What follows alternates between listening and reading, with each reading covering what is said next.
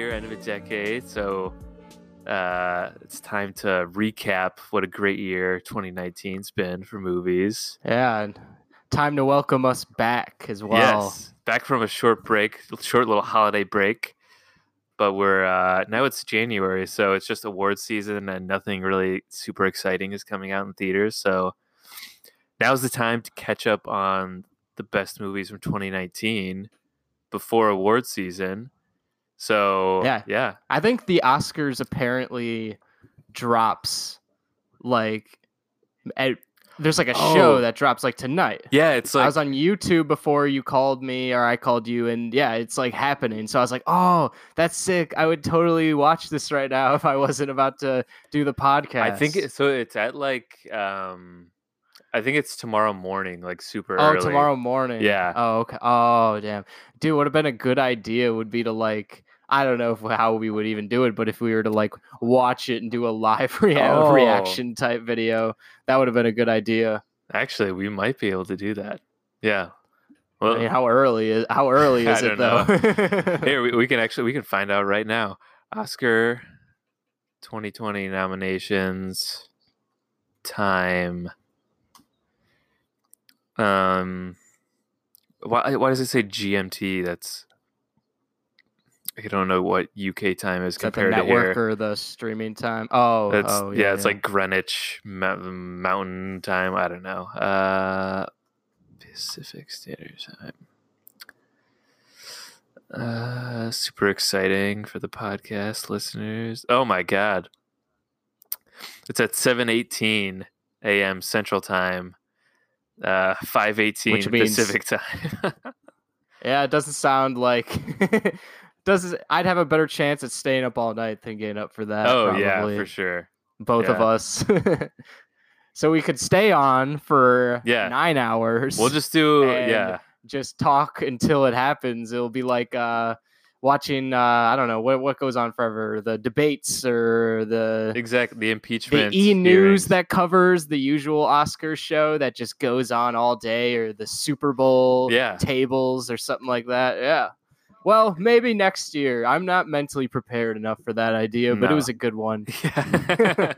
I need days' notice. Next year. Yeah. We could do another sort of live stream type thing for another, maybe the Oscars or something. Yeah.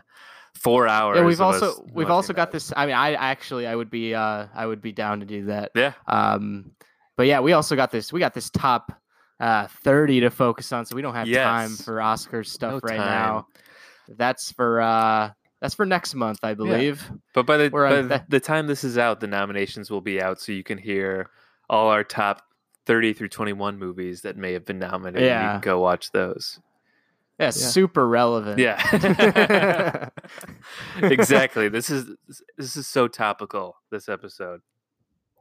But there's been so many good movies in 2019. Yeah, dude, I've really, like, to preface the top 30, like, I have been mind blown by cinema this year, and I'm not just saying it because I am as obsessed with movies as I am. Like, I genuinely believe that this was like a historical year in movies, like, especially for the past like 10 years, one of the more memorable ones. So hell yeah, top 30. There's going to be some good ones. I feel very good about my year in movies. I was able to see, I know you saw more, but I saw 50. I made it to 50. Really? I just made it to 50 like on New Year's Eve. Oh, you thought I would have seen more? Yeah. Let's see. Sorry to disappoint. Oh, damn. I really have no life. I saw 62. I mean, honestly, like, I'm pretty satisfied. I know I'm going to watch more. Yeah. Like, I'm going to watch more after this, but like for the top 30, I'm good, you know. Mm-hmm. Like, there's a couple more I wish I could have seen. Me too, yeah. For the top 30, but I think if I was gonna fill up my top list more, I was gonna have to watch a lot of like shitty movies that I didn't feel like watching that I had on my list. Like I still haven't seen Joker, for instance, and The Fanatic, and like I just Joker's something I keep like putting off just because like I'm like I know I'm gonna like just not be happy when I watch it, so I'm just gonna I might wait for Oscar season for that one because I know it'll be in the running there. But good movies wise, I haven't seen like Her Smell. I don't know if you've heard of Her Smell or Portrait of a Lady on Fire. Like those two movies are hugely talked about, and I didn't see those. Her Smell was just added to HBO, and I was trying to watch it before this. I was gonna watch it before this, and I just didn't. I watched a bunch of random stuff. Yeah. But I'm just like, I'm good, you know? I've seen so much good stuff. I'm fine. That's how I feel, too. There's definitely a couple that I think will probably be on your at least top 20 that I wish I had seen yet. But I'm also looking for, I also feel Which satisfied. means that your list could end up being like like 80 movies. Yeah, really. There's still, there's a lot that's actually streaming that now. You're not done either. Yeah. But there's... January is also like I feel satisfied with my list, so I'm also wanting to just watch whatever. Because I was December, I was like, okay, I gotta watch. Gotta fit in all these 2019 movies before the year's end. That was me too. Yeah. So now I feel like I can just watch. I can watch some more classic movies. Watch some random movies on the plane that I was just jumping around over. Yeah. Oh, the plane is random movie central. I watched Forgetting Sarah Marshall, and I was like, wow, I can just watch a comedy movie that I've already seen multiple times and just enjoy that without thinking about and be satisfied with that. Yeah. I've been watching like after our decade podcast, which I know everyone listened to the whole 3.5 hours. Yes. I like Jake and I have gotten really into just rewatching top decade movies because we got just like hyped about them from talking about them. So yeah, we've been watching a ton of that. Yeah, which is great. It's just so great because they all knock you out of the park every time, because they're from our top list from an entire 10-year run. Yeah, definitely. There's a ton I want to rewatch, and also since hardly anything comes out in January and February, I've added a bunch to my list of your and Jake's top 10 movies that I haven't seen too. So I want to check those out that are streaming. Yeah, it's also a period of catching up on the decade. Catching up, yeah, exactly. I guess going forward, to continue to preface my list, I said I saw 50 movies. I will say that I counted one documentary as one of these movies. Yeah, I counted Leaving Neverland because I thought, well, it's like 2 hours plus segments. I am going to give myself credit for watching all of it. Yeah. And it is also not a like easy watch at all. It is very fucking like disturbing and is really just like dark. So I'm giving myself credit for watching Leaving Neverland. I will put spoilers. It is not in my top 30, but it is on my list because I thought I should get credit for watching. I'll give you credit.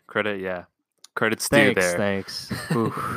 I think I might have included documentaries on my list last year too. I didn't see that many this year. I saw Leaving Neverland, I guess, but yeah. Yeah.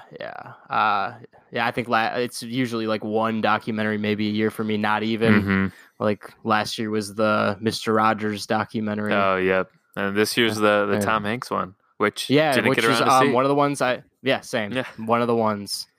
But we got to do a worst list eventually. Yes. There was bad movies that came out this year. This is a great year, but also a bad movie. Star Wars on the podcast before it gets too late. Yes. We could do a mini episode just on Star Wars, probably. Yeah. Because I really hated it, and I think it deserves it deserves my words. Mm-hmm.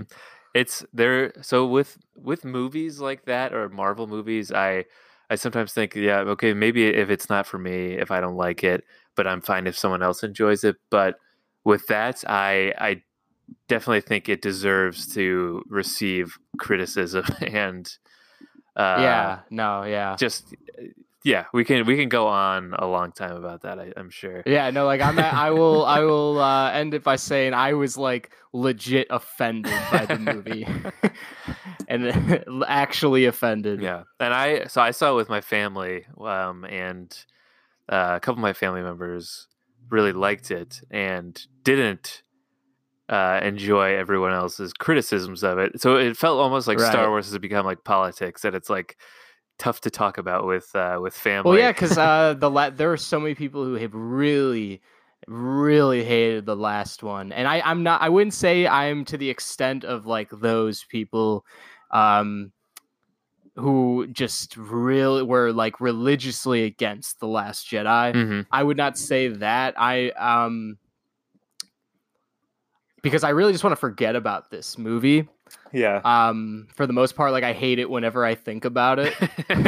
Like I'm just like, why am I thinking about this stupid movie? But I do put it in a class that I consider to be like the death of like studio filmmaking, like with a group of Yeah. just really bad blockbusters that I saw that are just in a similar genre. And so yeah, like what I remember family members over the holidays said they liked it too, and I was like, I'm not even gonna say anything. Exactly. It's touchy. Yeah. I'm like, I don't even want to talk about it because I'm like that on one side, you Mhm. know, where I'm like, how could you possibly think that way? Yeah. And it's why as I've gotten older, I've gotten less into two things that I was super into growing up, and that's sports and Star Wars. And it's because I think they both have become so like political in a way that it's just frustrating to talk. I still am into sports, but I'm less into, I guess, arguing about sports with others because Like actually caring. yes, Yeah. actually, giving a shit day to day. So yeah, we could Yeah, go you on. want it out of your head. You know, if it's in Yes. your head too much, it makes you sick. Yes. Kind of. Yeah, that's how I feel. I mean, yeah.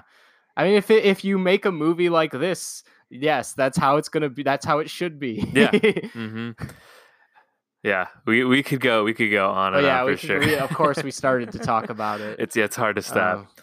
But yeah, yeah. I hated it. So Well, I guess we'll. something I didn't hate is, even though we're doing a top 30 here, even 30 through 21, which we're doing in this episode, I really enjoyed all of these movies.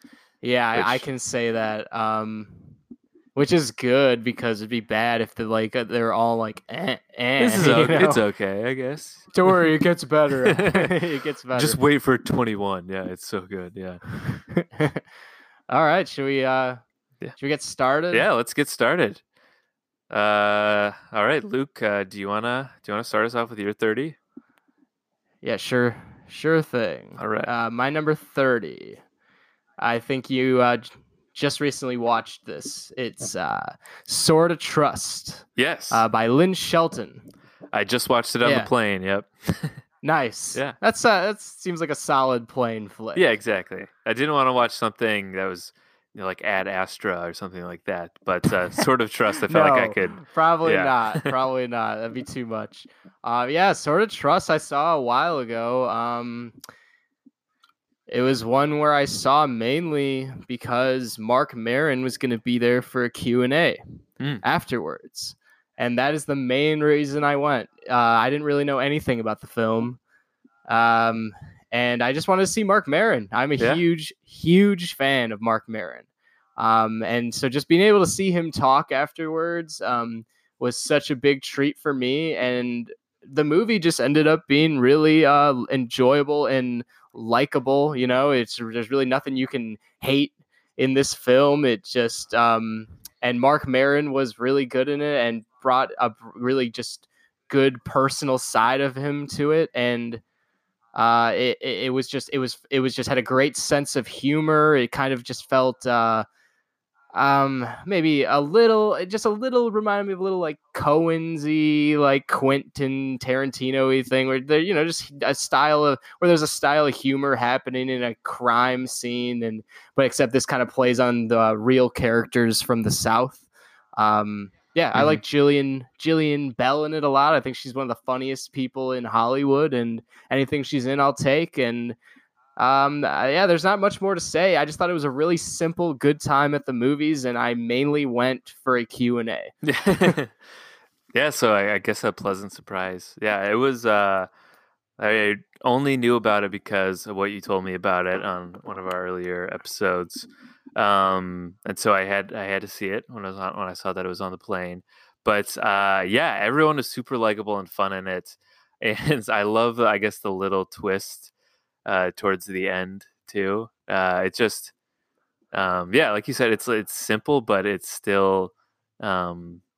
It was super funny. I even I wondered in the beginning if I was gonna get tired of the Nathaniel character. I was like, oh, is he gonna be annoying or just like tired or whatever? But I thought he was great throughout it because he's like my favorite character throughout.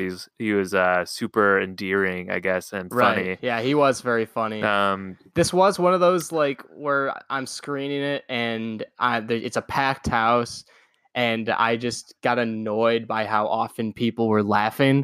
Like, not because I'm a dick or anything, but like I do genuinely think this movie is very funny, but I get annoyed when people just laugh just nonstop. And yeah, I guess that's it. I totally see what you're saying. There's a movie on my list that I had a similar experience. There's a level of control. I don't think this movie is really like a yelling, laughing type of movie. You know what I mean? Yeah. I think it's more like witty. You know what I mean? It's not like The Hangover. You know, so it's like it's a chill movie. It's more of an indie flick. Just like chill out and enjoy the experience. Is kind of just what was on my mind. I was like, stop acting like you've never seen like witty people before in your life, like who say what's on their mind. It's like not that big of a deal. Yeah. But I don't know. I could complain about how audiences are all day. But either way, that I like the movie. I like the movie. Yeah, it is funny. It's definitely I'm not someone who has a huge loud laugh, but I feel like it's more of a movie where you go like, like, like I think something like quick. Having said that, if I watched it at home, I probably would have thought it was even more funny because I'm just like watching it, alone rather than all of these other people ruining the comedic aspect for me. Yeah. I think there's definitely a movie on my list where I had a similar experience in the theater. Yeah, there's another one on mine as well. Well, awesome. So yeah, that's a recurring theme. So I guess that's a recurring theme. Annoying audiences. All right. Yeah, let's see what else pops up. Yeah, all right, time for yours. All right, my number 30 is another fun, heartwarming little indie flick, The Peanut Butter Falcon. Aha. Yeah, the Shia LaBeouf movie. And I guess if you haven't heard us talk about this one too, as a down on his luck crab fisherman embarks on a journey to get a young man with Down syndrome to a professional wrestling school in North Carolina. And yeah, Peanut Butter Falcon was I heard good things about it.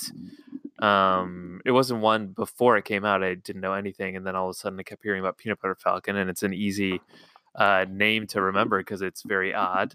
But yeah, it was also, I feel like, a nice, simple indie sort of chill movie that's is easily likable. The cast was great too. I thought Shia LaBeouf. And it was really, really enjoyable just to watch him and I think the character's name was Zach just interact with each other and sort of bond over their lives together and how they're both, I guess, on the run a bit. Probably one of the best character duos of the year. Yeah, definitely. The movie definitely like peaks with those two guys. I felt like I couldn't get enough of watching Shia like taking this guy under his wing. Yeah. Yeah, very heartwarming flick. Yeah. Yep, really charming, and it wasn't. It was a familiar, I guess, type of premise, but still just enjoyable throughout and never dull. And yeah, another one where you wouldn't expect people to just go balls out laughing hysterically, but one that'll make you smile at the end of it. So yeah, Peanut Butter Falcon. That's my number 30. All right. Nice. My number 29. 29 to go. Yeah. My number 29 is Stuber with Kumail Nanjiani and Batista. Yeah. Yeah, this is a movie, falls into a little category that I call the 3.5 comedy. It's like a really funny just movie that's just really stupid, doesn't really care about telling a unique narrative or anything. Just really cares about being balls to the walls, funny, and focusing on like one aspect of it, and the fact that this character dynamic exists, and that's really all. And they just kind of go for it. Mm-hmm. And I saw it on opening night, and I just thought, yeah, it was everything I wanted. I just thought they were both really funny in it, and this is a movie where you should be laughing very loud. Yes. Yeah, they're just both great, and everyone loves them both. I'm a huge Kumail fan, and watching Dave Bautista blind is weirdly like a perfect acting role for him. And I just love the premise of him being an Uber driver and them just causing havoc around LA. I just think it's a great premise. Something that definitely you'd feel would be going around Hollywood and eventually be picked up. Yeah. I really like Stuber too, and Kumail and Dave Bautista had such great chemistry together, and they're both so funny too. Dave Bautista is actually from the Marvel universe. I actually really like Dave Bautista in Guardians of the Galaxy. Yeah, he always gets me, I'm sure, as do most of the Guardians people. Yeah, he's super funny in that too, and the combination of those two, I would definitely see another movie with these characters again. Right. Yeah, it's a laugh out loud. Yeah, we live in like an era where like comedies aren't like they're never great really anymore. Mm-hmm. You know, I think Booksmart was a rare difference, but Stuber, like when it comes to what comedies are nowadays, which are mainly balls to the walls, just stupid movies that are just throwing out any joke they can, like if they're as good as Stuber, I'm usually satisfied because the bar is not very high. Totally. Yeah. Like, let's be honest. There are definitely a lot of really bad movies really bad comedy movies that just take whatever like sayings or memes are popular at the time and throwing in there. And they're just tired. Really cringy shit. Yeah. Like I remember Mike and Dave Need Wedding Dates. That was one where I was like, all right, this is really dumb, but I like it kind of works. I like this. This is like really ridiculous. Yeah, that's one I've seen parts of and never got around to finishing. But yeah, it's like a perfect representation of the past decade of comedies in like both a good and a bad way.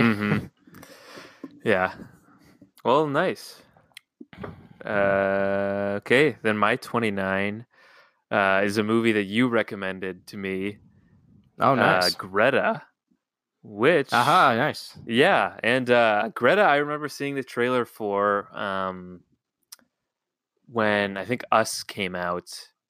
The trailer was shown before Us, and I felt like okay, everything about this movie was shown in the trailer. It seemed like it gave everything away. It's like I don't know if I need to see that because it's not going to be surprising or nothing's another typical stalking horror movie. Yeah. And then that's the thing. There's a lot of these. Exactly. Yeah. And then you saw it and you said it was actually pretty good and it was more campy and fun. It wasn't super I guess I don't know, pretentious or serious. And yeah, I No, actually, yeah, not really. yeah, it was a super enjoyable movie, and I definitely would recommend it to anyone else too who just enjoys sort of. It reminded me of Brian De Palma a little bit too. Watched a lot of him in 2019. So It reminded me of Hitchcock Hitchcock, actually, yes, him too. mainly because of like like a lot of the following and a lot of like the repeated music and stuff. Hmm.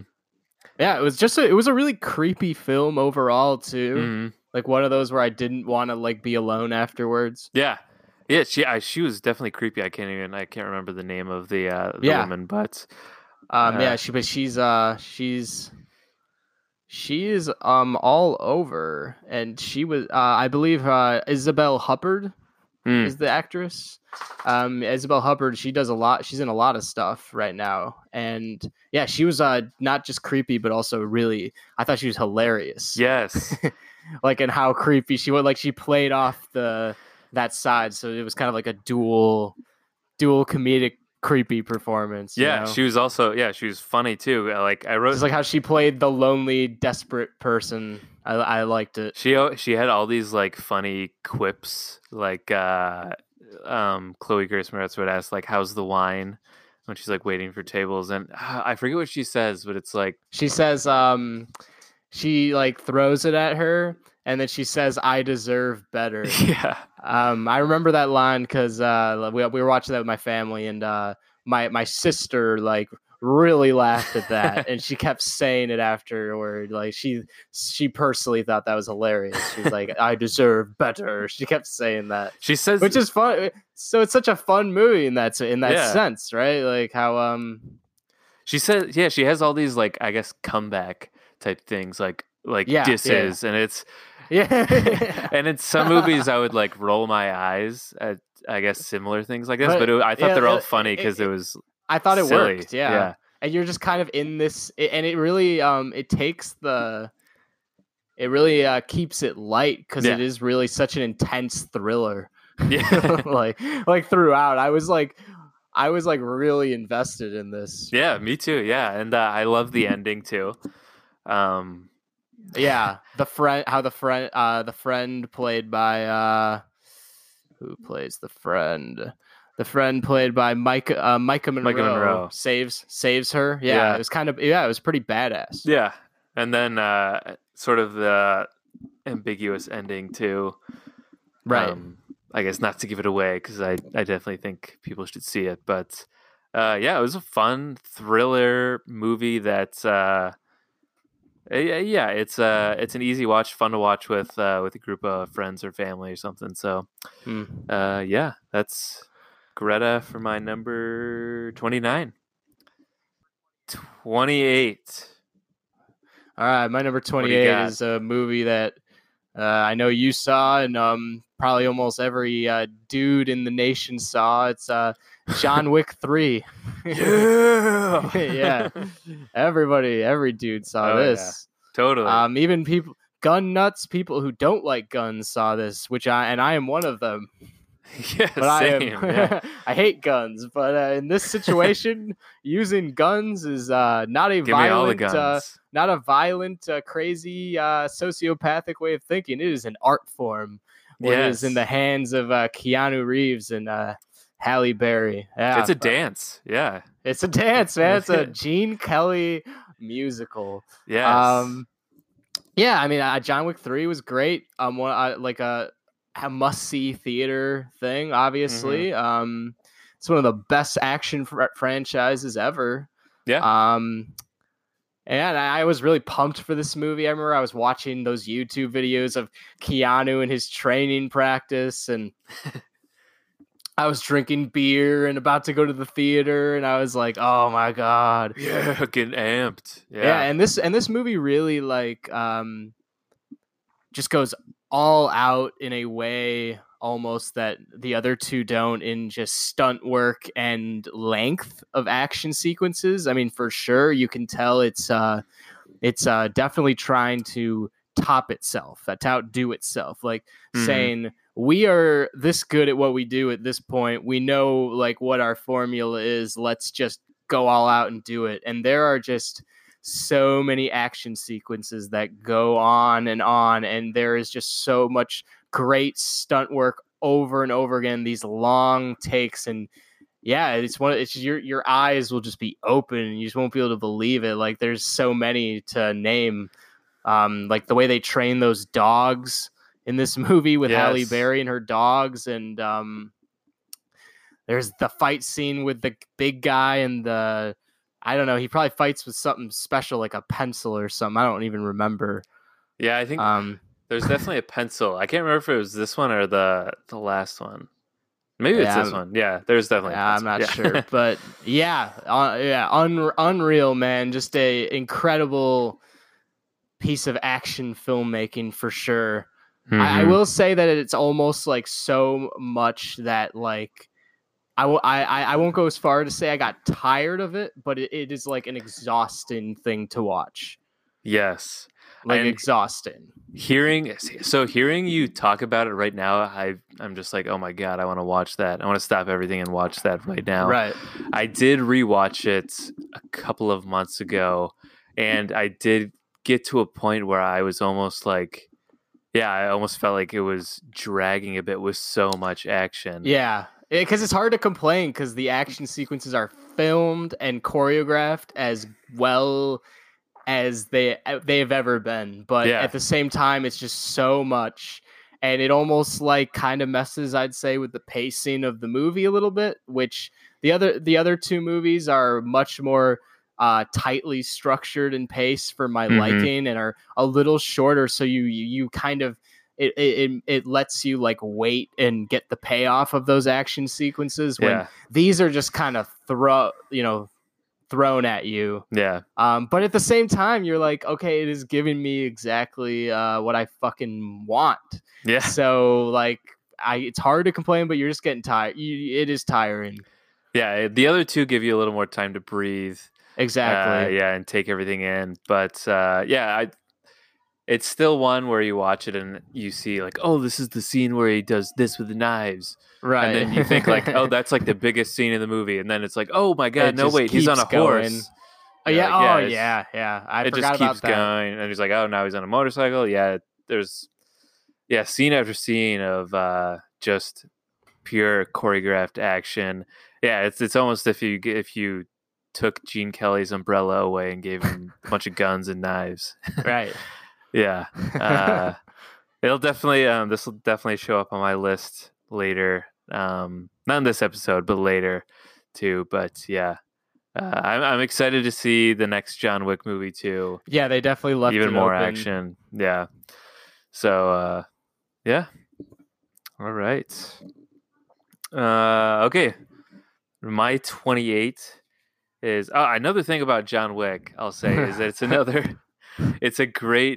John Wick 3 was a great movie to see in theaters too, because people give audible, whether it's laughing at some crazy violent thing that John Wick does, or just audible like, oh my God, like I love hearing the shock of the violence. Yes, that's always fun too. Yeah.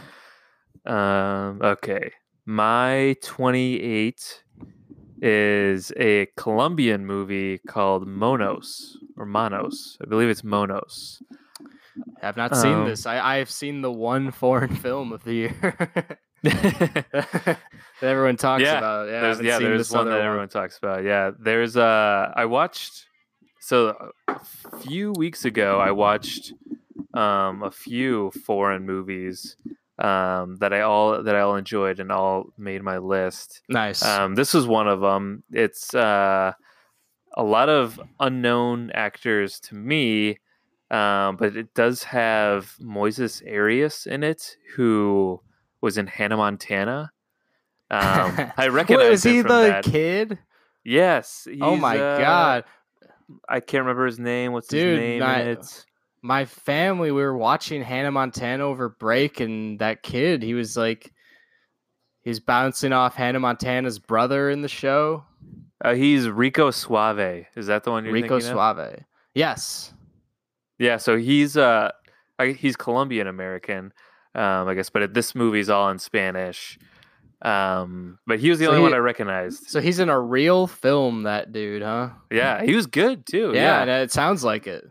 Yeah, it was a good movie. It's not one that I really care to watch again. It's not. It's heavy. It's heavy. Yeah, and Yeah.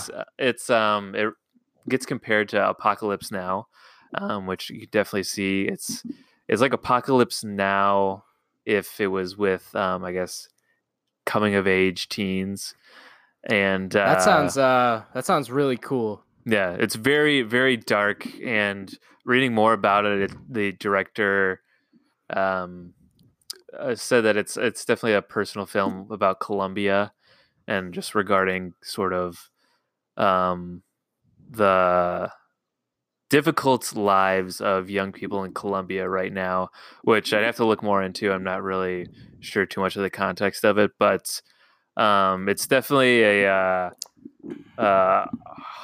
heartbreaking, uncomfortable one at times.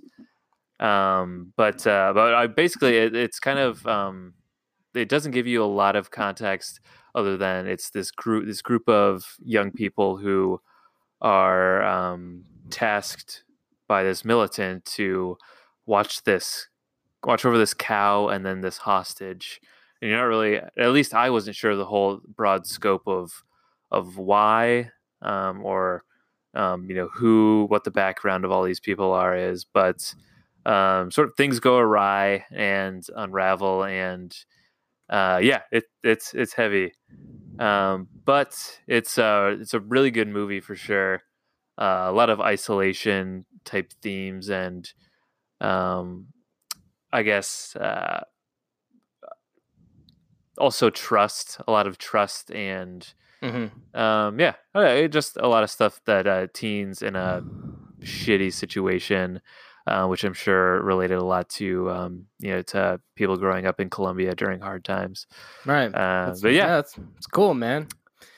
Yeah, Bong Joon-ho had a great quote at the Golden Globes. I don't know if you heard it. yes, Yeah. I've just got to get past the whatever 10-inch barrier of subtitles, and you'll see a lot of great films. And yeah, you are doing just that. You took the message to heart. Yeah, I love that quote because I actually was telling a friend of mine shortly after I saw Parasite. It was like, oh my god, you have to see Parasite. It's amazing. And then they were like, I don't want to watch a movie with subtitles. Like I that's said exactly that. work. Yeah. And I was like, oh no, it's so good though. You can't. Yeah, you're holding back from seeing all these great movies by not wanting to read subtitles. I think that the quote was like as good as it could have been. Like if you're gonna like diss someone who doesn't like watching foreign movies, like it's as perfect as it can, and someone will hear that and be like, oh yeah, that makes a lot of sense, or like, haha, that was funny, or like I maybe I should probably watch more foreign movies. But that the people who aren't going to suddenly start, but I the way definitely it is. Yeah, I definitely loved that quote from Bong, which I never get tired of saying his name either. Yeah. I mean, you're a bong head. You've been you watched like 3 bongs in the past few months. Yeah, after Parasite, I was like, okay, what else has this guy done? Snowpiercer. Which I still have to do myself. Yeah, I'm and there's still a few movies that are highly acclaimed of his that I haven't gotten around to yet. So I'm still excited to get more into to Bong Joon-ho. Excited to see what he's got. Yeah. Supposedly there's that HBO series coming out that him and Adam McKay are doing. Whoa, I did not hear about this. So it's a Parasite like series that Bong and Adam McKay. Wow. And I like that a lot. I like that pairing. I like them both. Yeah. I think they both share a sense of humor, and while Adam McKay, I don't think has made anything on the cinematic, quite, purely cinematic level as Bong Joon-ho, I think that he can definitely add something to the world that Bong has created. Yeah, definitely. As Wow, long as that's he doesn't awesome. add political historical intrigue to a Yeah. Parasite World, I'm happy with McKay. Keep Dick Cheney out of Parasite World, and we'll be good. Please, Yeah. yeah, please. All right. Yeah, well, that's exciting, but that's my 28. All right, so my number 27 we just talked about. It's the Peter Buck Peanut the Peanut Butter Falcon. Yes. All right. Peanut Yeah, bucket Peter Falcon. Buckets of Peter. Falcons. Yeah, loved the Peanut Butter Falcon, like John and I said before. I guess something I could bring up that we didn't before. I'd say like one of the things that I felt like was holding this film back a little was there wasn't the equal trinity of the main cast wasn't quite there. I wish that Dakota Johnson's character was a little stronger. Yeah. I like Dakota Johnson, but I thought her character was very by the book in it.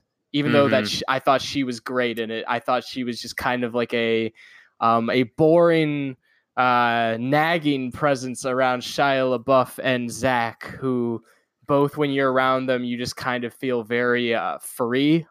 Yeah. And then she just kind of comes along. And she's like, "No, we gotta take this mentally challenged guy back to the shelter where he belongs." And you're like, "Okay, no, don't do that." And Yeah. She was this very sort of uptight yuppie girl that just the typical one that doesn't fit in and doesn't. Yeah, she doesn't have any strong her character just personality feels very traits. scripted. It just Yeah. feels like it's there so that someone can be like, "Hey, no, don't feed him alcohol," on the Yeah. beach, but she quickly turns and realizes that this life is just better for him than an institution, which it's like nice, good, nice. Yeah. But it's a very small thing in a movie that I thought mostly worked. Yeah.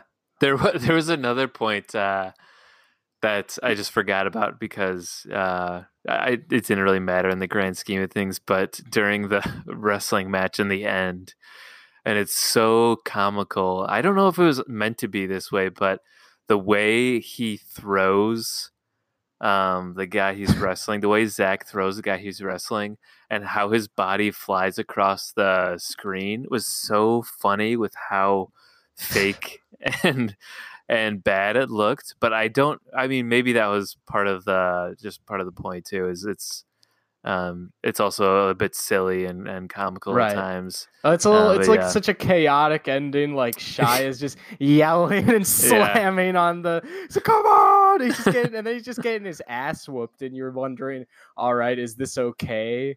And then like there's guys coming to kill Shia at the same time, and then Dakota Johnson's trying to like find something in her car to save Zach, and you're like, what the hell? Yeah, it's so it was much crazy. It almost ends. It ends a little sloppy, but yeah. Nevertheless, good time right. at the movies. So I'm down to. I'm ready to move on from the Peter Butter Falcon. Peter Bucket Falcons. Yep. To your number 27. 27 for me was similar to Greta. It's like fun horror thriller that I had a lot of fun with and enjoyed. It's Ready or Not. One I have not seen. Who directed this? Tyler Gillett and Matt Bettinelli. Don't know them at all, but I really enjoyed Ready or Not. I thought it was a fun movie. It's one of those that I could see like sitting down with friends or family and just enjoying it for what it is. It's nothing super, I guess, groundbreaking or crazy, but it's still a lot of fun. It's got an enjoyable ensemble cast too, and Samara Weaving is the the lead in it, and she is really great in her character. What else is she in? Oh, she was also in Three Billboards a couple years ago. I think that's the only thing I've seen her in. It's a lot of there was a lot of promotion for this movie in general.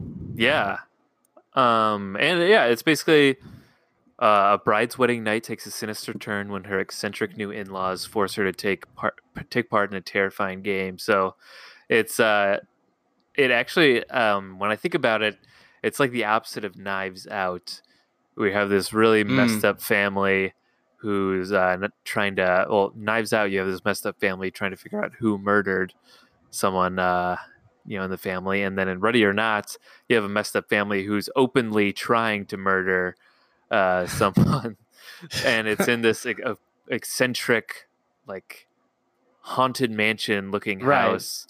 Yeah. And it's, I read the description, and I've seen this trailer multiple times. I just never remembered what this movie was. I read the description. I kind of just get like the whole feel on what it is. Yep. Like totally. And it's it's funny in moments. It's kind of like dark, violent, wacky. Funny. Yep. There's a lot of female centric. Yep. And by the end of it, it's it has a fun ending too, a fun gruesome ending. But yeah, it's a movie I'd recommend. Again, it's nothing like like, whoa, this is totally new and fresh, but it's still a good watch. Yeah. Ready or Not. My 27. Okay, my 26.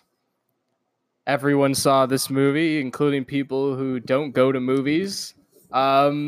Avengers Endgame. Avengers, yeah. Da, da, da, da, da, da. Yeah. Oh, yeah. I liked the Avengers movie. Nice. Yeah, and I'm proud. You didn't like Infinity War, right? Hated it. Yeah, so I was like really pleasantly surprised. Like Infinity War, I can compare to the Rise of Skywalker, to how like I just really disliked him. I just thought that like the style of filmmaking just felt very producer centric and very curated, and almost like a bunch of producers like gathered together and made a movie and threw it up in front of audiences. Yep.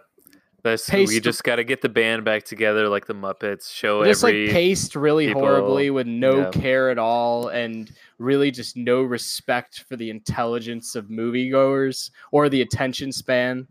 But Avengers Endgame, on the other hand, I thought actually had like a it had like a point. I like to, it kind of, makes it kind of stays focused. It's very much just about Tony Stark and the fact that he started everything, and it makes a lot of sense for them to do it this way. I think the film opens with a scene with Tony Stark, and it ends with them like commemorating Tony Stark. So in that sense, like while the movie has a lot of characters, its narrative stays very focused and clean, which is what I like. Just a nice, good, not sloppy narrative with a lot of nice, very charismatic actors. Like it's really almost theirs to fuck up. They have all the money in the world, and they have the best cast you could possibly assemble. So the fact that they even make these shitty movies is really all their fault. But yeah, this one they actually did a good job, and like I actually felt very touched at the end, and like very thankful for the Marvel Cinematic Universe, which I am not very often, and I was very blown away by like the end set piece where they all just kind of come out. I thought it was really great special effects and just really epic. Yeah, So Endgame was very close to making my list. I didn't include it because I enjoyed Endgame as well, but it's confusing to me at parts because I haven't seen all the movies. I don't understand, I guess, some of the relationships, because I go, so they were they together? They were something. I had no idea. Yeah. I don't even know a couple of the characters' names, to be honest. Right. But what I could take away from it is that there's actually stakes involved that you can tell that matter, and you feel the heart behind it too, which I feel like this new Star Wars trilogy, it was just a big mess, and it's only 3 movies, and they couldn't really figure out what's the point of all this. What are we really doing here? But what they were able to do with Marvel is create like 1,000 movies in 10 years that they all connected, and then were able to end successfully, Right. which is pretty amazing. When you I think mean, about at least it was a rough ride sometimes, but I think at least the fact that they ended this group of characters like well is like I'm happy about that. Mm-hmm. Because like these actors are really great as these superhero roles. Like they're it defined their careers. Yeah. So I'd like to think Scarlett Johansson has done a little better, but Mm-hmm. and that she is given a lot of bullshit in these movies and is mostly eye candy, but nevertheless, I think they're all just so great, and I think they just owe it to these characters to not make a shit show that is that like Infinity War or Captain Marvel or Star Wars: The Rise of Skywalker. Yeah, and we'll see what I guess Black Widow is coming out this year. I'm kind of about it. I mean, I don't know. I'm always like so openly like vocally anti-Marvel, but then all of a sudden I'll end up like seeing one. So yeah, so let's see what happens. now on Disney Plus they're all on there, and I'm actually like wanting to watch the ones that I've missed. Yeah, just because they seem interesting to me, I guess too. But yeah, it's tough for me to just grasp everything that happens in there, but it seems like a very universally liked ending to the whole saga that it's been the past 10, 11 years. So yeah, I mean, yeah, if it only was an ending, but yeah, it's true. I mean, it's an ending for well, it's not. It was supposed to be an ending for Robert Downey Jr., but I'm sure he's coming back. they can't. Yeah, I actually do really enjoy him as Iron Man. That's oh yeah, super fun character, and yeah, and just like if you really just focus on him in the movie alone and ignore like the vast amount of personalities and things that are going on in relationships, like you're just like, damn, I love this fucking guy. Like yeah, yeah, nice. Avengers Endgame making the list. All right, which is kind of a surprise for me. I'm surprised you had a Marvel movie on. Well, like I said, I only saw 50 50 movies, and I genuinely I saw 49 movies and one Michael Jackson documentary. Yeah, let's be real. I did genuinely like Endgame. I really did. Cool. And, I mean, don't get me wrong. When we do our worst of, there will be a Marvel movie on that, so it'll even out. Yeah. Okay, sweet. Then I'll get to my 26 now, which is another. This is a foreign film that I watched, although it's Scottish, so it's still in English. No subtitles. Following my Avengers movie up with a Scottish film. Look at you. If you want to slowly get into foreign films where you're not totally comfortable reading subtitles yet, then watch a Scottish movie. And this one, comfortable reading subtitles. Yeah, you'll get used to it. Yeah, which you might even sometimes Scottish people have really thick accents. It's hard to tell what they're saying, so you might even want to use subtitles for an English movie. But this movie is watch it. If you want to get a foreign cinema, watch an Edgar Wright movie with subtitles. Yes, yeah, exactly. British people talk funny, don't they? Yeah, that's basically not the same language. All right. So what was it? This movie, I haven't even said the name yet. Oh yeah. The movie is Wild Rose. Which is I wanted to see this. I saw a preview for it. Yeah, I think you would like it a lot actually. It's on Hulu now. Okay. It's a troubled young woman dreams of becoming a Nashville country star. She's from Scotland, a single mother just out of prison, and It's I guess a tale about her dealing with her past struggles and being a single mom and She ends dealing up with going to failure. Nashville and stuff, right? Yep. And Yeah, I it's saw this trailer a couple times. it's a really good movie, good music. Yeah, it Jesse seemed Buckley really is the lead. inspirational with just good music, which I'm always like up for. Yes, I think it's definitely up your alley. And it's just a super straightforward like she goes to Nashville and all her dreams come true and it's super happy Yeah, ending. there's like little life complications in the way and Yeah. stuff. Yeah. And it takes some turns where you're I don't want to give too much away, I guess, but it's like, oh, that didn't seem like that's what she her goal was, but then she sort of realizes what's most important to her and I guess her story um and yeah, it's a satisfying ending too, even though it takes some turns. It reminded me a bit of Inside Llewyn Davis, how it's almost like, oh, he's gonna All get this right, record well, deal now now. I'm totally on board. Yeah, exactly. Yeah.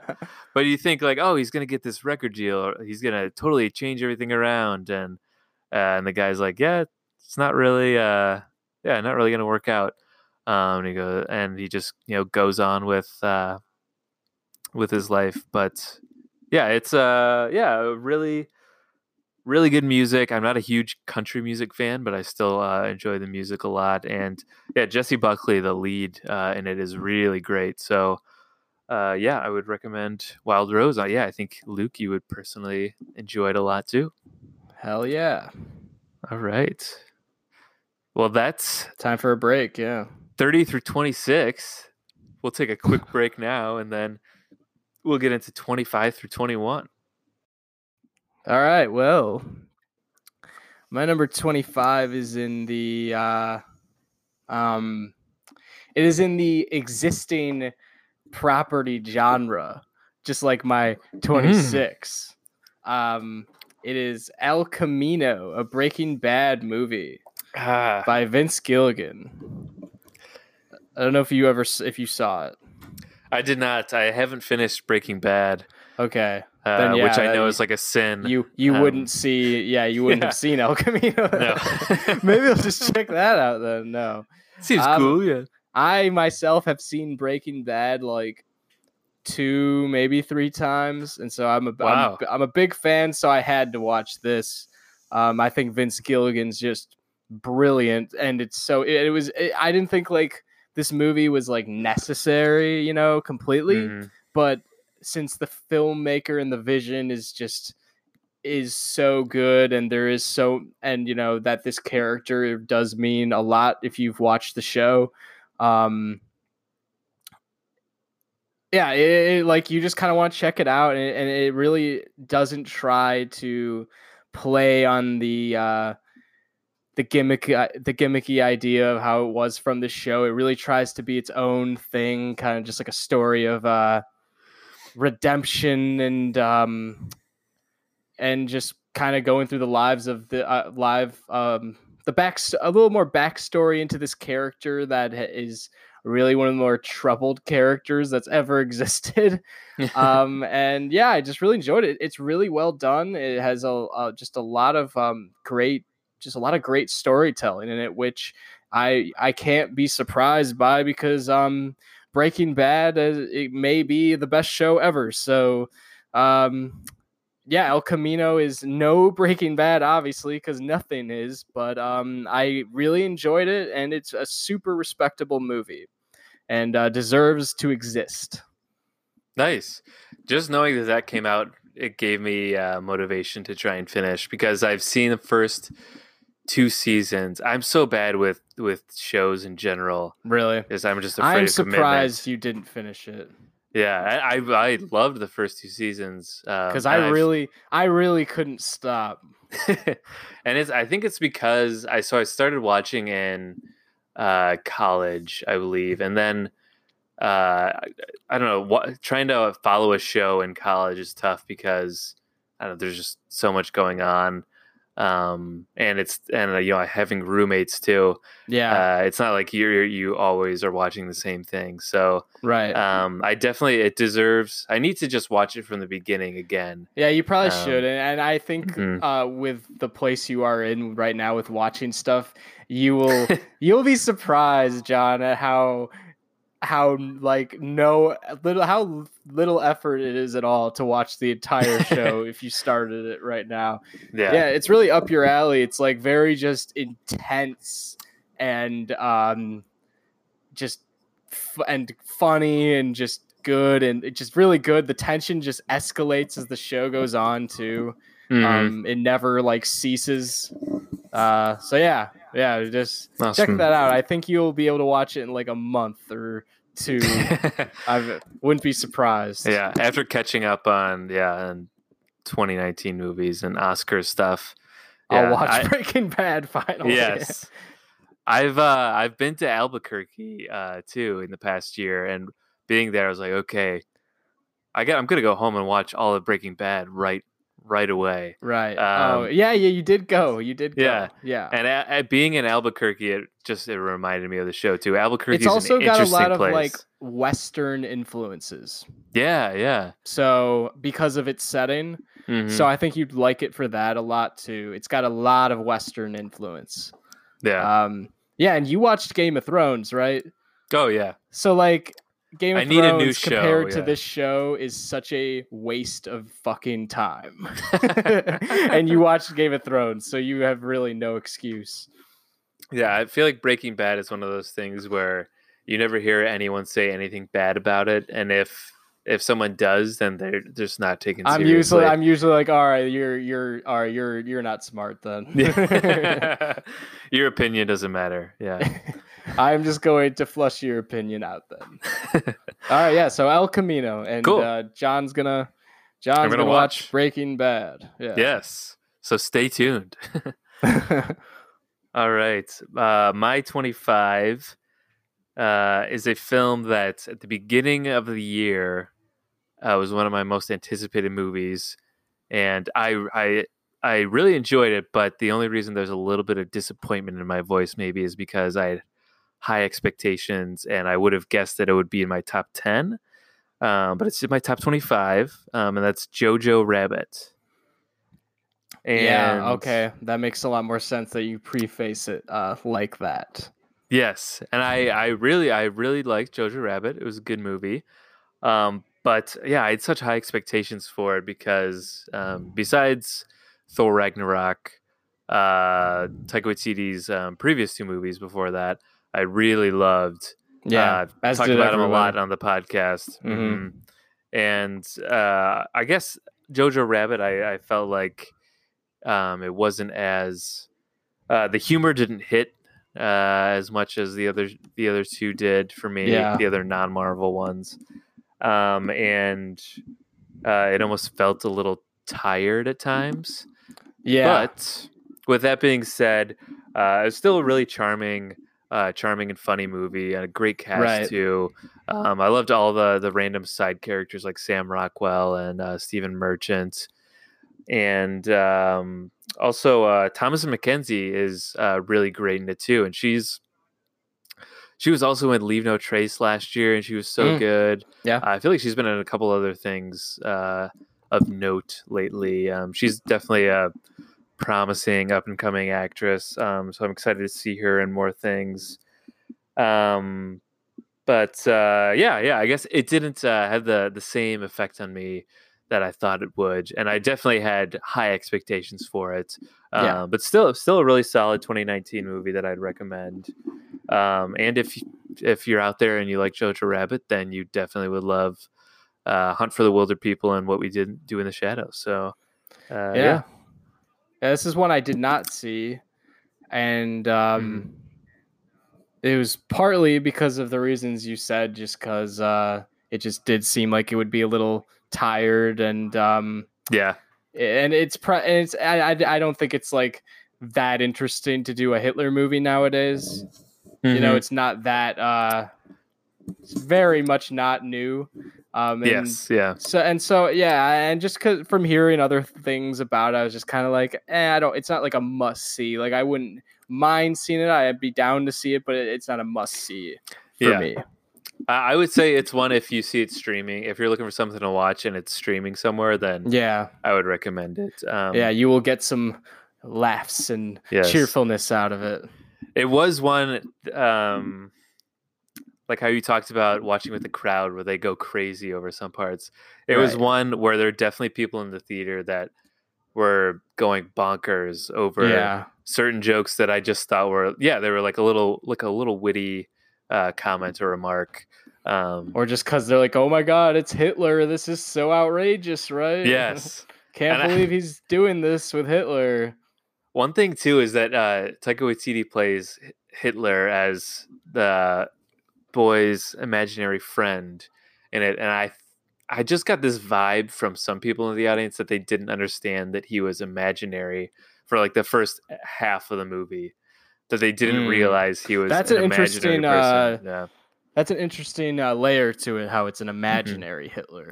Yes. And I think if you go into it without reading anything about it, without knowing anything at all, and you see how Hitler's introduced, it almost seems like, oh, this is weird how Hitler's just like in and out randomly through this, and then partway through you'd be like, oh, he's imaginary. It's very random how he appears throughout the movie, but yeah, that's Jojo Rabbit. Still a solid one. I would recommend seeing it once it's streaming somewhere, which it probably will be soon. So yeah, it's my 25. All right, my 24 is one that you saw before me, that we talked about on this podcast. It's Dolomite Is My Name. All right. One of the bigger Eddie Murphy roles in a while. We've got Craig Brewer at the helm, a director I've always really liked. The story of Rudy Ray Moore, who created the iconic big screen pimp character Dolomite. I've always liked Craig Brewer, and how he kind of just how he's able to just do these movies that are so aligned with music. Mm-hmm. He does the same thing here, except like in previous movies he did hip hop and blues. Here he's doing funk and like soul from the 70s. So I love that, and it kind of plays on like the blaxploitation stuff, and so it's just kind of really goofy and almost a parody of itself in sense. And I just love how it kind of just traces its roots into inventing hip hop.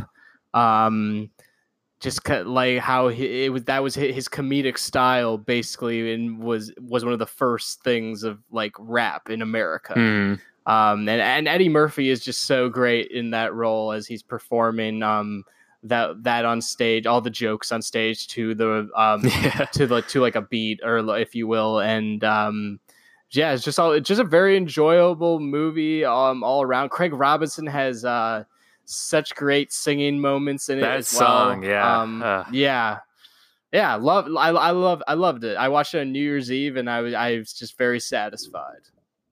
Nice. Yeah, Eddie Murphy, and he actually gives a shit. And he's starting to give a shit again. Yeah, it's great. I had a lot of fun with this movie. It'll show up on my list later too. The whole cast so great, and looking up more into Rudy Ray Moore, you see how much he influenced not just like comedians like Eddie Murphy, but also musicians, rappers too, that came after him. So and I mean, it's not one that you have to see Dolomite either before or after seeing. I was kind of holding off at first because I'm like, because I got to watch the other one first, this thing I know nothing about, before I watch this Eddie Murphy movie. And then I was just like, let's watch the Eddie Murphy movie. I know him. I know Craig Brewer. Like, let's just do it. Yeah, and I didn't regret it at all. Yeah, you definitely don't need to see Dolomite even afterwards. I feel like a lot of the scenes in it are super accurate to the movie too. Probably. It's kind of like Yeah, a little like disaster artisty for The Room or something like Yes. that. Yeah. Yeah, and it's just so ridiculous, but that you get the gist from just watching Dolomite Is My Name, the Right. Eddie Murphy one. Yeah. All right. Okay, then my 24 is another one that unfortunately you have to read subtitles for. Man, so many foreign films. Yes, 3 already for you. I'm very worldly, Luke.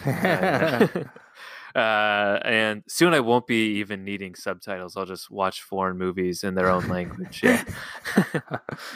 But my number 24 is called Ash is Purest White.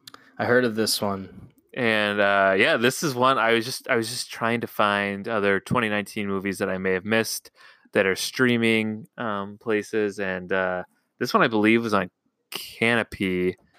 How I saw it, but here I'll read the plot for this one because the title is kind of confusing. But an industrial city in China, a young dancer named Cow, sorry, falls in love with a mobster named Bin. It's a much easier name. When a fight breaks out between rival gangs, she uses a gun to protect Bin, and she's sent to prison for 5 years. Basically, it's this woman and man who are tied up in the mob who fall in love, and then the woman basically takes the fall for the man in this and goes to prison, and she's there for 5 years. The whole movie spans several years, just following this couple, and then once she gets out of prison, she goes to like every length she can to find where her I can't remember if they're married or not, but find where her man is. And he's kind of gone straight. He's got a new girlfriend and everything, and it seems like she would feel very betrayed after this and want to seek out revenge, but she's just so deeply like in love with him that she just can't let go of her feelings for it. So it's not just a straightforward. She goes for revenge for her taking the fall for him, it's a super interesting movie. Really, really looks beautiful as well. And where did you watch this? I think it was on Canopy, streaming somewhere. I'll have to look that up, but. I think it's one of those that came out in like 2018 in China. Yeah, this filmmaker looks like there's a lot of stuff to check out from him as well. Yes, I don't know how to say his name, Jia Zhangqi, but I don't know. But I added a bunch of his movies to my list after, just because it looks great. I really liked the whole premise, and I thought it was really well done.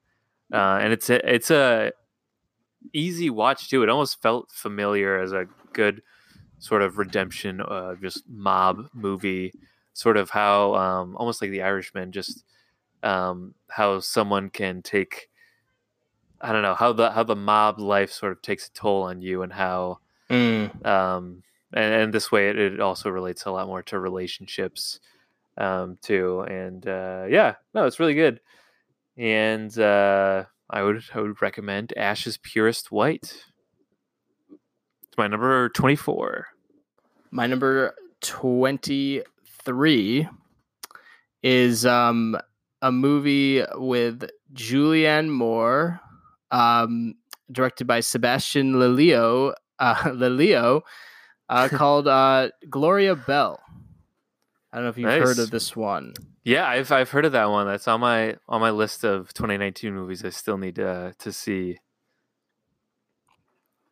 So this one stars Julianne Moore and John Turturro, and they're basically a couple of 50-year-old people kind of just going through a crisis. And it really is as simple as that. But kind of through the script and the situations that the characters go through, and the fact that these two actors are like two of the best in the game, it becomes something like so much more, and just something that like everyone can relate to, no matter what age. Julianne Moore kind of just fancies like dancing in like nightclubs with a bunch of other 50-year-olds, and so there's like all these scenes with like really bright colors and glory, and she's dancing, and then there's this music where it's like Gloria, Gloria. It's like I know 80s that dance. song. Yeah, Yeah. So it's just like really a nice movie. Like, nice. yeah, and like her and John Turturro strike up like an uh like an affair, like not an affair because they're single, but a relationship, and they both have kids, and so there's like a lot of complicated, like this stuff has been like done before, in like Mhm. rom-coms, but I would say that this is like a much better than your regular rom-com. There's like a lot, it's just very smart, and very has a lot of beautiful scenes, and just like really understands just people in like a variety of ways, and it's also very funny, and it's better acted than most rom-coms. Nice, yeah. I mean, Julianne Moore and John Turturro definitely get me to be interested in watching a rom com. That sounds really fun. Yeah, it's that's streaming somewhere. So I made sure that I added that to my list too. I'm excited to check that one out. That came out like I feel like It's one of the first movies I Yeah. saw this year, like because I was holding back for something that I thought would be worth it. Mm-hmm. And yeah, then it was I was like, yes, Gloria Bell, that is the one I am seeing. And what's funny is like I don't have much specific things to say from it because I did see it so long ago. Mm-hmm. Yeah, that's the only thing with our top 30 lists is there's definitely some of these that it's been a while since I've seen, so I can't. But I would totally them, like yeah. watch it again, like Mhm. if my family wanted to watch it or something like that, or Mhm. somebody just wanted to watch it. It's a solid watch. Awesome. Cool. That's your 20. That was 23. 3. All Yeah. right. My 23 is a movie I know you've seen. It's Hustlers. Yes. Yeah, man. Loved Hustlers. Yeah, Hustlers was great. Jennifer Lopez is great in it. Constance Wu, Kiki Palmer, who while watching, my wife and I were like, "Wait, wasn't she on Disney? Something like that?" Yeah, she was in. I forget what show it is now. She's in Disney something, but yeah, and then now all of a sudden she's acting in a movie about strippers. But right from the get go, it's got a premise that I can get with. It's basically just people taking advantage of douchebag Wall Street frat guys. Yeah. And and that's the type of villain that I'm cool with taking down. It very much tries it takes like it tries to be like a Scorsese-esque movie, like so many do. Yeah. It's at its core it's like I guess a crime movie of these mobsters, in a way, mobster strippers who just have something really good and then they take it a little bit too far and that leads to their downfall. It's almost like gambling. It's that they started winning a bunch. They were really down, so they needed something and they started winning, and then that's where I guess the addiction started of them taking advantage of people, which then one little slip up can lead to their demise. But a super fun movie. I thought Jennifer Lopez was great in it. It's cool that she was nominated for a Golden Globe. Maybe she'll get something. Yeah, for she's Oscars, actually in a super respectable acting role. Like, finally, it's been a while. She's Way always better than known for Geely. being in. Yeah, she's always known for being in garbage. And so it's nice. She's in a movie where she's literally like, like a queen in it, and just you see both her like movie stardom, just like abilities, and also just how talented she is as an actress. Because everybody in here kind of really looks up to her, and she really like plays that really well. Yeah, definitely. And I feel like she's a perfect sort of matriarch for this group of women too. So it was cool to see. And as guys, it's easy to say like, oh yeah, like I'm watching stripper movie, Hustlers. yeah. I'm watching Hustlers. But from like I don't know, just a human standpoint, the things that like Jennifer Lopez was able to do like as a stripper was pretty amazing. Like the pole dancing in the beginning. Well, yeah, It's like wow, she's really talented. she's really good at her job scene. Yeah, yeah. Mm-hmm. It was kind of badass. yeah, well, it was, yeah. it was. But yeah, that's Hustlers. It was definitely a solid movie, and one of the best of 2019 that I think anyone can get behind. Take the whole family to see Hustlers. Yeah. No, I really think that everybody who's seen it is like, oh yeah, it's definitely one of the better movies of this year. Like it's, and everyone liked it. Yeah. All right. That's my 23. Yeah. So my number 22, we already talked about Greta. Greta, hey. Yeah. Back with Greta. Yeah. Like I said, I really liked Greta. I was super invested in it, and I'm just taking it straight off from that. Like just the fact that I was that invested in this thriller, and I just liked the music and the performances and thought it was just really well done overall. So yeah, I thought there's a lot of these movies that are very good that I'm putting it over, I would say. So yeah, I just had a really good time with Greta. Yeah. And it's I guess it's one where I can see someone not liking it, because I know I feel like I got sort of mixed reviews, but some people really liked it too. But I feel like it's one of those where, like, if you're a casual moviegoer and you're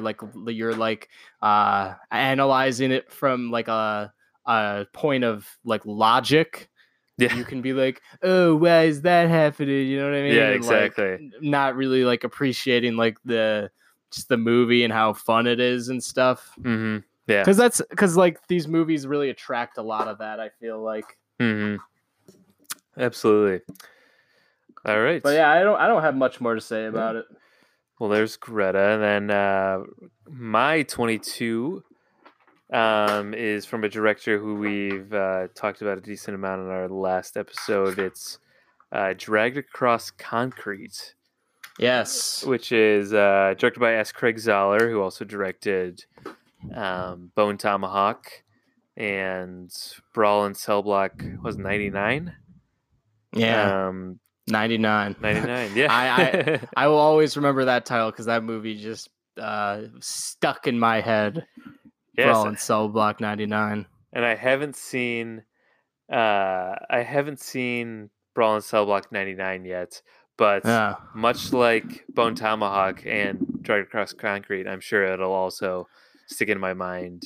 Dragged Across, is it Vince Vaughn again? Who's in this one? Vince Vaughn and Mel Gibson, yeah. Yeah, all right, yeah. This is one where I really wish I saw it. Yeah, this is a good one. If you liked Bone Tomahawk and Brawl in Cell Block 99, you'll like Dragged Across Concrete. I think it also came out towards the beginning of the year. Yeah, it was like it premiered towards the end of 2018 at festivals, but then it had a wider release in 2019. My only qualm with it is that it is a long one. It's 2 hours 40 minutes, and it definitely takes its time. But it really I don't know, when I think back on it. It wasn't this high up on my list at first, but then I was thinking back on it and watching scenes from it again on YouTube, and there are some really powerful scenes in it, and that makes it pays off in the end. And Mel Gibson, who's someone who he's so easily hateable as a person. He also his character in this starts out as very hateable, basically what happens is, I'll read the plot. Once two overzealous cops get suspended from the force, they must delve into the criminal underworld to get their proper compensation. So Mel Gibson goes a little bit too far. He's just a complete asshole to someone in the beginning, and so they get suspended. But there's some other family stuff going on with him that they need money, and so with ties to crime in the area, they, as cops, they decide to take things into their own hands. And by the end, you totally see the motivation behind Mel Gibson. And while he's this asshole, you also at times root for him, and you just see what he's going through. And then it also ties in another this black guy who's in a tough family situation as well, and you see how they both sort of towards the end they come to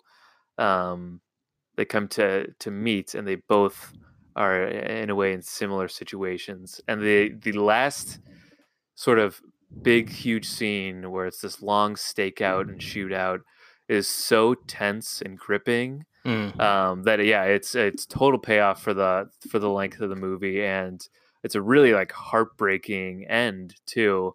But also it also feels good in the end in a way too. Yeah, sounds a little similar to Brawl in Cell Block 99. Mm-hmm. I will say, Yeah. the pace, the structure of it. I have to see it. I almost don't want to talk about it anymore because I don't want to hear any more spoilers. But that is one like that was like really I should have seen. Like I think it's on. I'm Amazon. looking at all the movies I could have watched over that. Like, yeah, you won't regret it, and you could totally feel like it feels like an S. Craig Zahler movie. Like he has his own vibe, his own style. World. Yeah, it's definitely very him. So nice. Yeah, that's my 22. All right. My 21 is Brittany Runs a Marathon, starring Jillian Bell. I don't know if you saw this, John, but it seems like you've heard of it.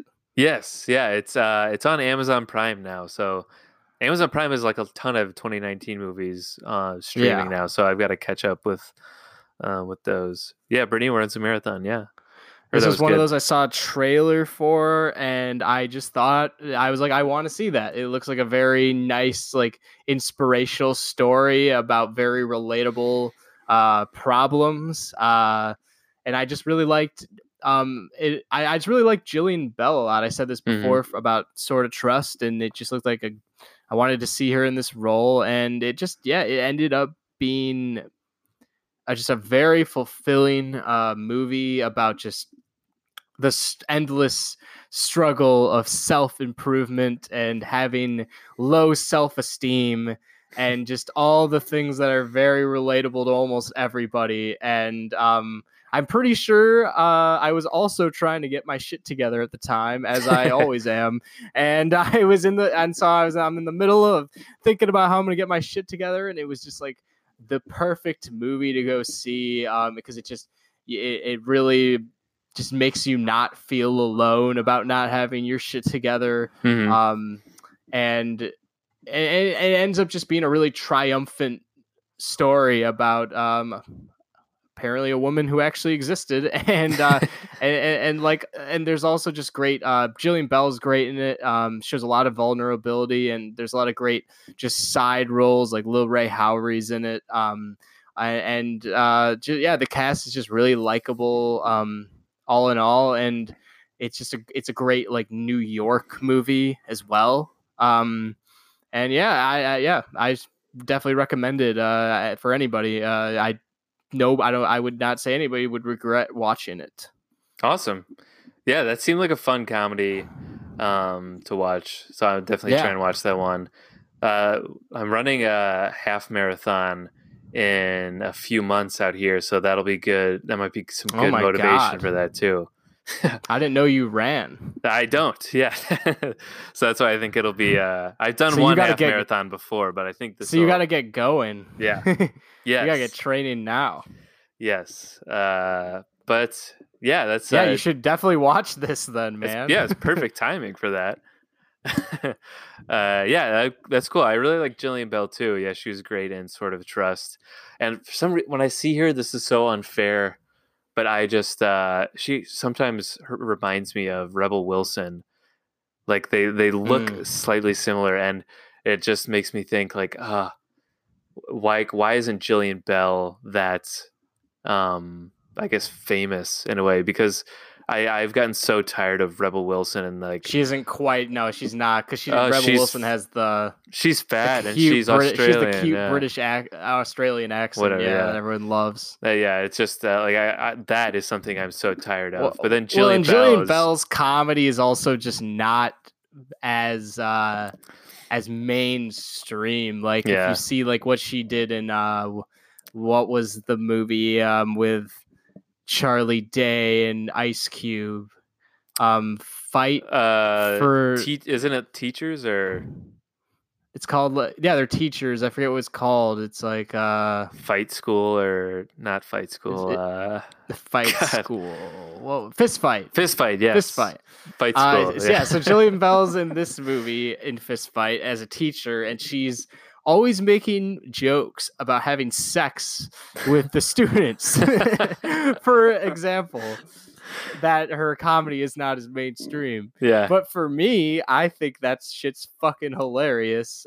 When someone does not care, that like she just doesn't care, and she just keeps making these jokes about, man, I gotta get back to my side affair with my student, or like that dude totally wants to bone me, and she's like a teacher. I think it's fucking hilarious. Yeah, she's so funny in Workaholics too. Yeah, exactly. Yeah. That's like what she's like, and especially if you're able to be funny around like those guys, like you are totally you are deserved of being funny in any room. And she in any movie she's in, she's usually one of the funniest people in the movie, I think. Yeah, definitely. That's awesome. Yeah, okay, I'm definitely gonna watch that one soon then. Cool. All right, well, I guess I'll get to my 21, which is not a fun comedy. It's The Last Black Man in San Francisco, which I know you've seen as well. Yeah, I loved it. Yeah, I loved it. Really great movie. While it's about San Francisco, I think it's definitely something relatable to most major American cities, just based on the fact of gentrification. Any that are kind of like respected in any way. Yes. And just sort of the problematic history with minorities living in cities, and just gentrification and displacement in general. Yeah. But yeah, I mean, a really great movie overall. Yeah. Heartbreaking movie. Heartbreaking, super personal. You can tell it means a lot to. I think it was written by the guy who starred in it and the director, as far as I know. I don't know that stuff. But let's see. Yep. Okay. Yep. Written by both of them. Mm-hmm. But yeah, I mean, it's about this guy trying to reclaim the home in San Francisco that his grandfather built, and it's just dealing with how the city is changing and everything. It's a lot of harsh reality. Very harsh realities. Yes. Yeah. The scene towards the end where he's on the bus or the train. Yeah, exactly. Yeah. It's and super. There's the two girls going like, You're not allowed to hate San Francisco. Exactly. And it is such a real scene, because I feel, having lived in a major city for a while, I feel like that's just, and when visiting major cities too, I just feel like that's something that you'd see. Yeah. Just people, and it's something that I've probably done as well. So now the movie is making me feel guilty. Yeah. Like you'll just be there like, I don't really like it here. Maybe I'll just move somewhere else because I can, or something like that. It's just some, just like something you don't realize is like one of the more privileged, like horrible things you can say. Because there's people that really like cherish it and like don't give a just. They just see it for what it is, see it for its character, and just means more to means more to you than it ever could. Because for them, it's a home. For you, it's like a place for adventure and to find yourself and all this bullshit. Mm-hmm. And there's this guy here who's like fighting to like just keep his home, which means everything to his family. Yeah. And it's like, well, I wrote down the quote where he says, "You don't get to hate it unless you love it," which is like Yeah. very profound. And it definitely Yeah. makes you feel a little guilty. Uh, and I feel like it's a great movie to just give people some self awareness too. Because I mean, a Yeah. lot of people who, like those girls on that bus, they're definitely these white liberal young women Right. who are so for the there's a lot of things with I think in probably in California and definitely in Colorado where I used to live, where these white people will be very liberal and all You're for on the people far, of yeah. color, They're all on the far left, and but then and they're like for they're like Black Lives Matter, but then basically Black Lives Matter as long as they don't live near my gated community, right. and As long as my neighborhood is like cool and like hip and, yeah, and feels new Black and Lives Matter everything. until you tell me that you can build a new hip coffee shop in my neighborhood and take away someone else's housing. Like that's Yeah. yeah. There's a thing very much I don't know how well you're aware of it, but in Chicago, there's so much gentrification that's been going on, just pushing certain neighborhoods that were like once considered bad are just continuous, like just are now like the most ridiculous, like trendy, up Yeah. and coming neighborhoods that cost so much money. And they're just kind of like pushing people out and just like making, and the borders in Chicago are just so clear on like Mm-hmm. where you can't go and where you can't go and where it's different and where the rent really goes down and stuff. Yeah.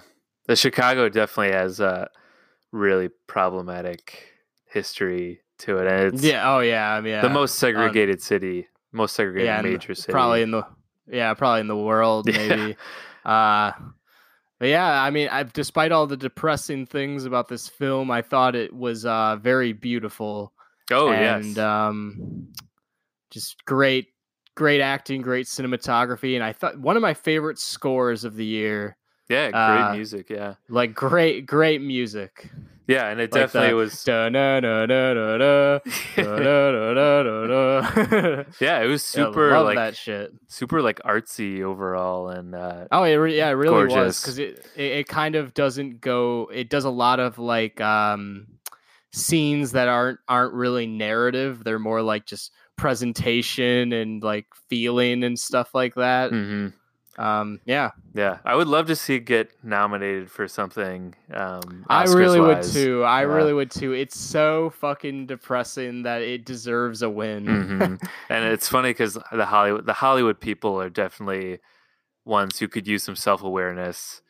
That they're the ones Yeah. thinking like, oh yes, we're all for all this liberal stuff, and then they're like, oh, how about helping the homeless or something? Like, yeah, that's gross. Like, yeah, I don't know. That's a very simpleton way of putting it, but Right. yeah, I think Hollywood could I think use a they'll movie go like for it. this. I think Hmm.